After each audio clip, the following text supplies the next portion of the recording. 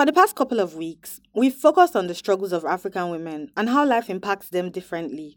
But what happens when you're a woman and society refuses to see you as one? Hi, my name is Isabella Joe. I am 23 years old. I live in Ottawa, Ontario, Canada, and I work at a women's shelter frontline position. Sabs was born in Botswana, Southern Africa. Biologically, she was born a boy, so her parents raised her to be masculine. For me, I was raised a guy, period. They raised me as a boy. They would buy me boy clothes, even if I was showing those girl signs. That's something they restricted. As a child, Sabs was confused about many things, but the one thing she was certain of was that she felt like a girl. She wanted to be a girl. Like as a child, you can't explain or you can't describe things. But one thing right now, when I look back and like the question that you asked is the thing that was going in my head is I want to be a girl, and why am I not a girl? Because I am a girl. I feel like a girl. You know, when people would go to the washrooms, I would want to go sit. I would want to pee sitting. I wouldn't want to pee standing because it didn't make sense for me, right? So yeah, it was a no-brainer thing that I was expected to live society as a boy. But then in my head, I'm like, I am a girl. This is how I feel inside. But then unfortunately, I'm not, my body or my outside does not match the way I'm feeling inside. So that was how I grew up thinking. I always knew I wanted to be a girl. I always wanted the fairy tale. Hi, my name is Aisha Salahuddin, and I like girls. This is a podcast about African women and the different experiences life throws at us just for being women. In today's episode, we explore Sab's transition into womanhood and how she's navigating a world that doesn't accept her for who she is. A quick warning, this episode might be triggering for members of the LGBTQ community. Okay, so could you give me examples of maybe things that they would expect from you being raised masculine that probably you didn't really feel like was for you? Sports. When it came to sports or playing games, I didn't want to be playing soccer or kicking balls with the other boys. I wanted to do dolls. I wanted to play house and Barbie and cook. Different. Like what your average child or what an average girl would want to do as a during her spare time or during her playtime. I wanted to do that.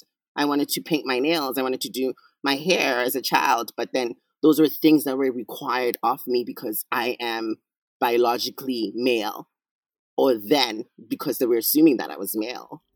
It's hard to explain this, especially if you can't relate. But Sabs just had this strong feeling deep down that she wasn't meant to be a boy. She wanted to express her feminine side as a child, to do the things that were traditionally considered female. I asked her if she ever told anyone how she felt. No, it's something that I kept to myself, and I just told myself, like, one day, probably one day, it'll be possible to actually live and express myself the way I wanted to and the way I feel like inside. Like, I knew that it would be possible one day for me to be able to match my inner beauty with the outside beauty that I have. So with growing up, there's no disagreement on the fact that I was sneaking in, wearing my mom's clothes or in wearing her perfumes. One thing that she used to do, a tradition when she'd come from work and she worked with heels that day, she would take them off as soon as she got into the house, leave them by the door, and then one of us would either like take them to her room. But one thing I would do is I wouldn't pick them up. I would wear them to her room. So, those are like little moments that I look back at and be like, okay, I used to think like, why can my mom wear heels? Or why can my little sister grow up to be the one wearing heels, and I can't be the one wearing heels? So yeah, those are the things that were going on in my mind as a young baby. When Sabs grew to be a teenager, she slowly started to open up about who she was. Not to her parents, of course. Because my journey, my journey started off as I identified back then as a feminine gay guy. So you wouldn't miss it, the fact that I was loud and proud, like I never hid it. But then those conversations, you don't have them at home. It's a taboo. It's very uncomfortable conversations that they are hard to bring up in an African household, you know? Sabs knew it would be too much for family and some friends to bear if she ever mentioned that she's supposed to be a woman. So she started small, slowly easing them into understanding that she's not who they think she is. I wish I would have started earlier. That's my wish. But then I had to adjust to societal norms and also find a way to break it down to people for people to accept me and adjust to it properly. I didn't want to just throw it all in their face. I wanted them to take it in levels and to take it just in a little bit. But then, yeah, that's something that I regret doing, like considering the standards in society that we live in right now. I felt like I shouldn't have been able to play along and make people or society to adjust to it. I should have just become me.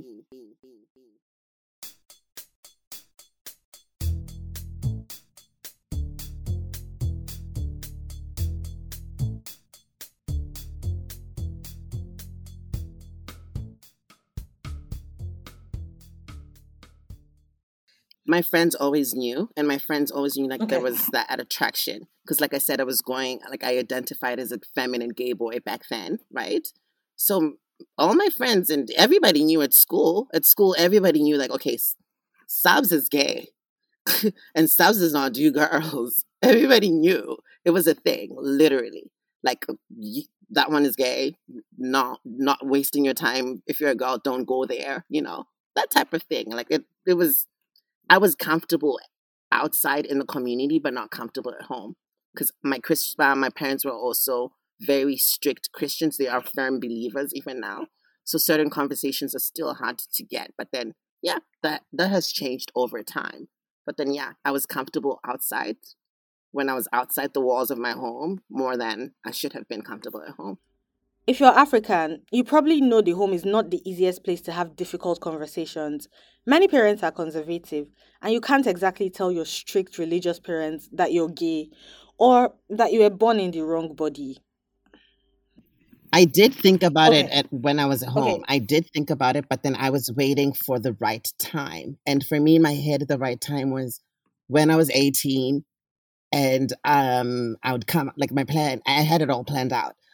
When I turn 18, I'm going to come out to my parents. If they don't accept me, I am going to pack my little suitcase, move to South Africa and start a whole life with just myself Oh, and wow. anybody who'd accept me. I think it's important to mention that people like Sabs don't have it easy. The LGBTQ community is not welcome in many parts of the world. Once people perceive you as gay, lesbian, bisexual, trans, queer, or intersex, you immediately become a target for discrimination and hate. We bring in the studio this morning one of the gay rights activists, Mr. Should I call you Mr? Sure. Pepe Julian Onzima. Thank you for coming in. Thank you for Good having morning. me. Morning to you. Why are you gay? Who says I'm gay? You are gay. Do you personally dislike homosexuals? Of course, they are disgusting. What sort of people are they? How can you go? I don't. I never knew what they were doing. That's how I've been told recently that what they do is terrible.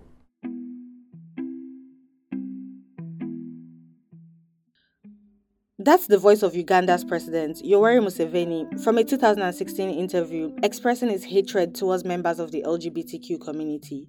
He's not alone. Many world leaders feel the same way. According to data from the BBC, there are 69 countries that have laws criminalizing homosexuality. Nearly half of them, like Nigeria, Chad, Egypt, and Ghana, are African. In Botswana, where Sabs is from, it's no longer criminal to be homosexual, but many people there are still homophobic. Sabs tells this story about a party she attended one weekend with some of her classmates in 2011. I got invited to a girlfriend's party, one of my friend's parties, birthday friends' parties. She was like one of these popular girls who had money and stuff, right? So to go to these parties meant a whole lot of a deal. And for you to get an invite to such parties was a big deal, right? So I went to this party. And when I got to the party, it was just weird because everybody was like, oh, here's a drink. Like everybody was super nice, which is not what they usually or how they usually are at home no, not at home, sorry, at school.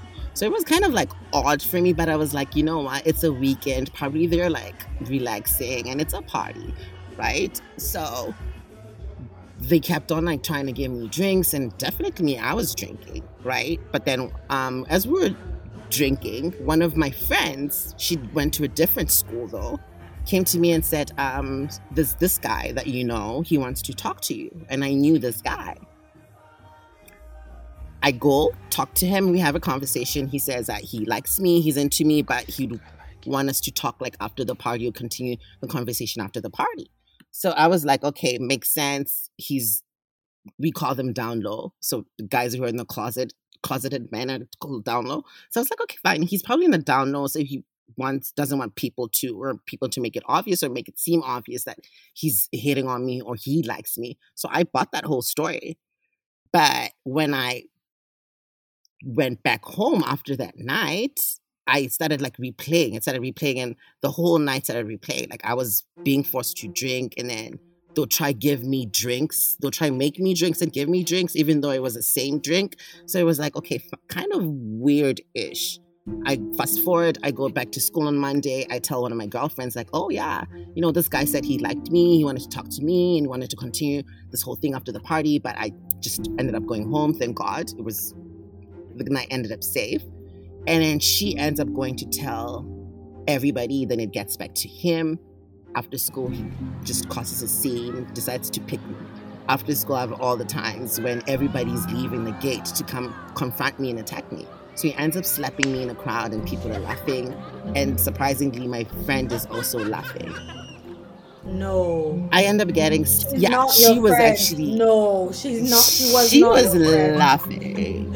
She was dying hysterically. No, but that's the friend I told. Friend. She wasn't there. She wasn't there at the party. Okay, because she wasn't there at the party, but this is the friend I told was she about. Not the same person who went and told everyone what you told her in confidence? Okay, that was yes, it is. It is her. Sorry, it is her, the same person. No, she was not your friend. Because what the hell? So could you tell me, like, why did he make that scene to slap you? Was he pretending like he never said that? Yeah.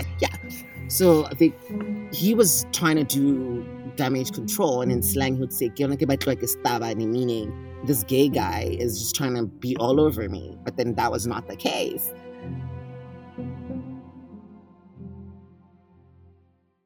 The entire experience hurt Sabs. She figured the party was a setup to hurt and embarrass her for being openly feminine and gay. Our friendship is really fragile, but then I feel like we would have moved on. I could have been the person to move on and forgive her from that situation if she told me years ago when it happened. So now you're going to tell me 2 years after I've gone through this whole shame and embarrassment and mental trauma of not trusting anybody, including her, because I'm like, I told you something in confidence and you went out and told everybody. So it made me feel sad. It crushed me. So yeah, when it comes to being open and friendships, I kind of, these things stay with you. So it's not easy for me to warm up to somebody. I have to read you in order for me to let you in, you know? But then also one thing it's taught me is my gut never lies. If there's something wrong and my gut is not sitting well with me, I should just act on my gut feeling. Because my gut feeling is my sixth sense, which I've learned. So every time there's something and then I have this feeling in my gut, I should know that it's not for me. I shouldn't do it. I should leave as soon as possible. So yeah, it crushed me. I won't lie.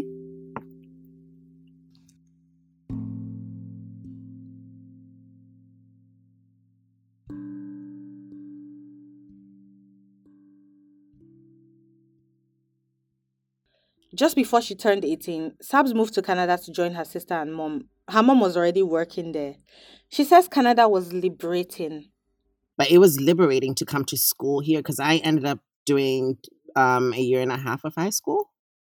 So seeing queer people was liberating. And, you know, just knowing that you're in a country that's free, like that allows you to express your freedom to the maximum. It was really liberating. But then at the same time, I had to learn and adjust to it as I was going because there's certain things that I'll still be doing, and I'll try catch myself and be like, who's watching? Is there anybody watching? But then as time went on, I learned like, okay, nobody actually gives two shits about what you're doing, you know?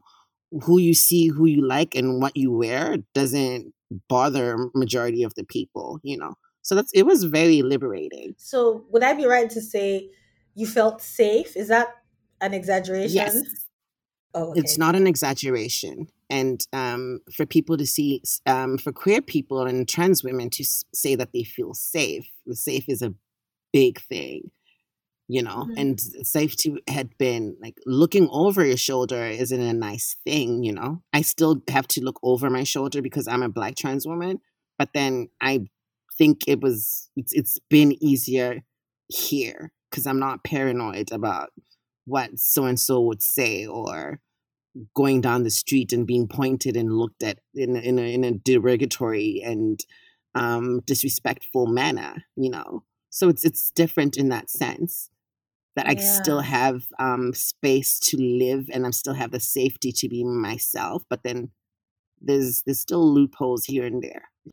If you're wondering why Sabs refers to herself as a Black trans woman, it's because Canada gave her the chance to transition. She no longer had to worry about what people had to say or how her community could perceive her. This is not to say Canada does not have homophobes who hate people like her. Just that when compared to Botswana, she felt safer. I asked her to explain what it meant to medically transition. The process is like I went through a community health center that helps queer people. So one thing they did is they linked me up with the psychiatrist and did psychological evaluations to see if actually this is something that I wanted to do or a decision that I wanted to take. With transitioning, you could either be on hormones or off hormones, but I wanted to go on hormones. Okay, so what does it want mean to be on hormones? Like, what does it do? So hormones are they kind of build up the feminine sides and like the feminine aspects. So you develop your boobs when you're on hormones. You develop like your breasts. For me, transitioning to female, I start developing breast tissue. My hips start getting wider. So literally those medication and the hormones, they make me go through female puberty to achieve a certain feminine look. But then with that is they only go by genetics. So whatever outcome you're going to get from the hormones are just like, those are just based on genetics. They're not based on just the medication. So you do that whole counseling and the psychiatrist evaluation, and then you start seeing a doctor. So a doctor will start giving you options on medications to go on. I was talking to a doctor for about a series of 6 weeks, I believe. So they would do like intensive blood tests to see if like your body and your metabolism can actually handle, because these are very much, these medications that are on are very life altering, and they're very like they're permanent. Like most of these things are irreversible, right? So if I stop my hormones right now, I'm gonna end up with the body that I still have. So transitioning, I do Oh, wow. understand. So you can't stop, you can't stop. You have to continuously, like, is it forever or for how long? Oh no, it depends. Like you can stop. You can stop after you've achieved your after you've achieved the full effects of the medication. But then you start seeing results in within 3 or 4 years. That's when the maximum results start showing, right? Sab says transitioning is a different experience for everyone. Her journey is different from that of the next trans woman. She started transitioning medically in 2020, but her social transitioning started a few years ago. A social transition is a way to come out and express your gender to people. In her case, it was her letting people know that she's a woman, changing her pronouns and mannerisms. Yeah, what are the challenges of, like, I mean, so you've been transitioning for a while medically. Um yeah, I know it's hard and long. So what are some of the challenges? Girl, it's also the challenges for me that I'm having is also adjusting to the new body. Yeah, because your body is like constantly changing, right? And you have to adapt. Yes. Yeah. Yes. So there's things that were not there that are now there. Extra layers of me, So mental health is very important while transitioning. That's one thing I'd always say to people and I always tell. So if you know somebody going through a transition or knowing somebody planning to go through transitioning, they need a very strong support system because at times we tend to doubt ourselves. And then with hormones also, I'm blocking all my masculine hormones. So all the testosterone in my body, I'm trying to flush it out and replace it with estrogen. Never lived with a whole bunch of estrogen in my life until I was 23. So that's a whole different experience, right? So it's also emotional and me being me. So those are the challenges I'm facing. It's like the emotions. Am I being too compassionate? Am I losing myself? Am I not being Adjusting to her new body is not the only challenge that comes with being openly trans. Yes, I've had topics, Ugh. and Instagram also is a place where people would say the most ghetto things, the most unspeakable things. Like social media has become the streets, the guts, even socially wise. Like I've been in situations where people would be like, "Oh, yeah, like trans women are not women," but then you'd be like, describe a woman. You don't have one definition or one description of a woman, but one description or definition of a woman that I usually get is people would say a woman is somebody who was born or biologically female, but it's just like they could be born biologically female, but it's how they identify that matters. That's female. Then when you hit them with that, they would switch to, oh no, a female is somebody who can have babies or have children. So it's like, are you saying women who cannot have children due to certain courses or natural courses, be it whatever, are not women? So do we devalue women who can't have children? Do we not call them women? So yeah, there's no definition of your women of or a title of a woman, because I consider trans women women. Trans Yeah. women are women. Sabs finds that many people don't consider her a woman because she's trans. That already comes with a lot of discrimination, but it's worse because she's a black trans woman. According to a Forbes report, 350 transgender people were killed globally in their own homes in 2020. This gives an idea of the kind of danger people like her are in. I do have a safe space. My home is a safe space. So in order, like when I don't invite anybody else. I don't invite people, just random people, into my space because this is my happy space. I don't like negative or bad energy around me. So I do have a space and I do have a family that I've handpicked myself. And people always think that family and blood, and especially Africans and Black people, will always refer to like the whole proverb that says blood is thicker than water, you know, that whole thing. But then, and what matters is family, but family is also chosen family, and I've picked my family and a group of people where we can have these type of dialogues with no disrespect and understanding, and still have an open conversation about these things that happen. I do get frustrated and I do sit my friends down and tell them about the frustrations that are happening around me to avoid them from doing, and to avoid them from doing these little microaggressions that they might not notice that they're doing when they're around trans people, if they're around trans people. So yeah, I do have a close space, and my social media is also my safe space. I let it know open about the importance of valuing trans lives, especially Black trans lives. Yeah. By the way, if you're wondering if Sabs has finally told her parents about her transition, she kind of has. A few years ago, before she moved to her own place, she sat them down in their living room and told them she was pansexual. So, pansexuality is the sexual, emotional, or romantic attraction towards people regardless of their gender identity or sex.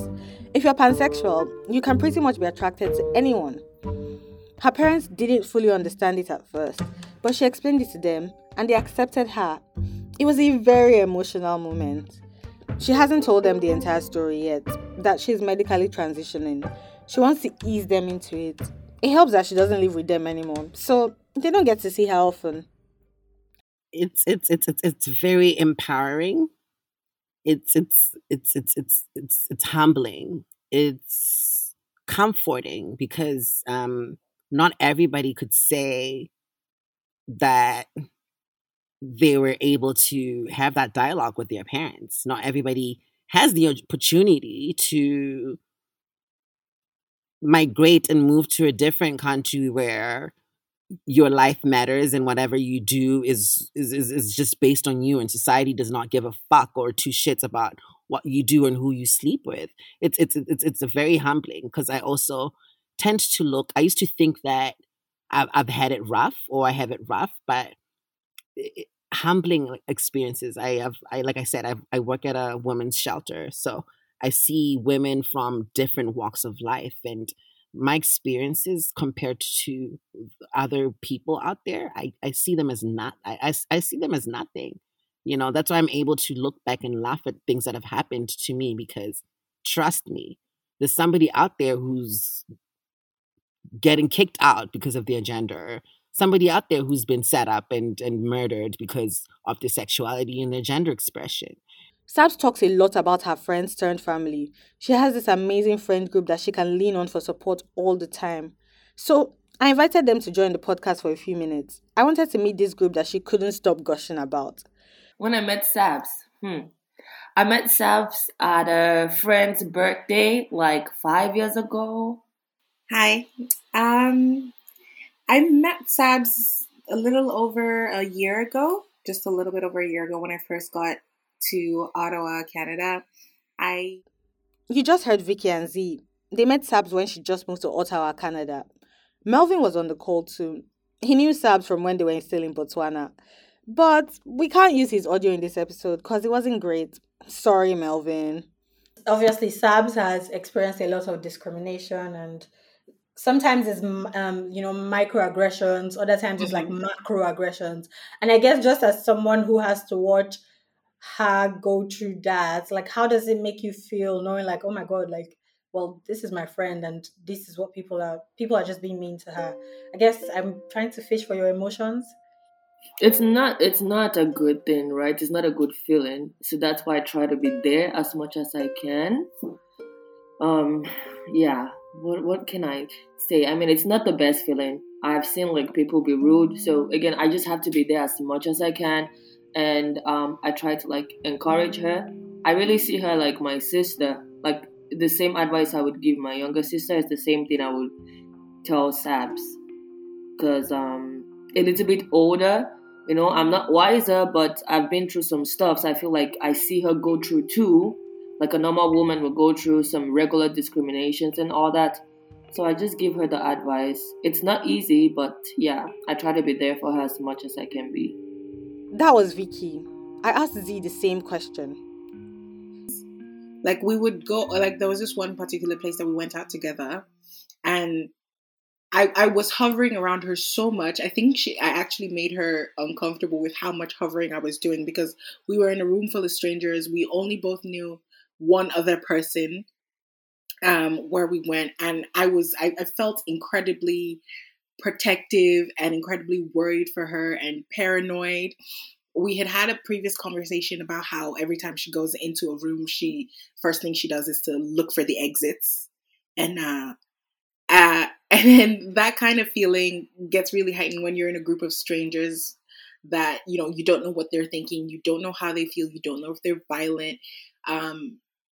So it's this overwhelming mothering feeling where you feel like I need to protect her from everything.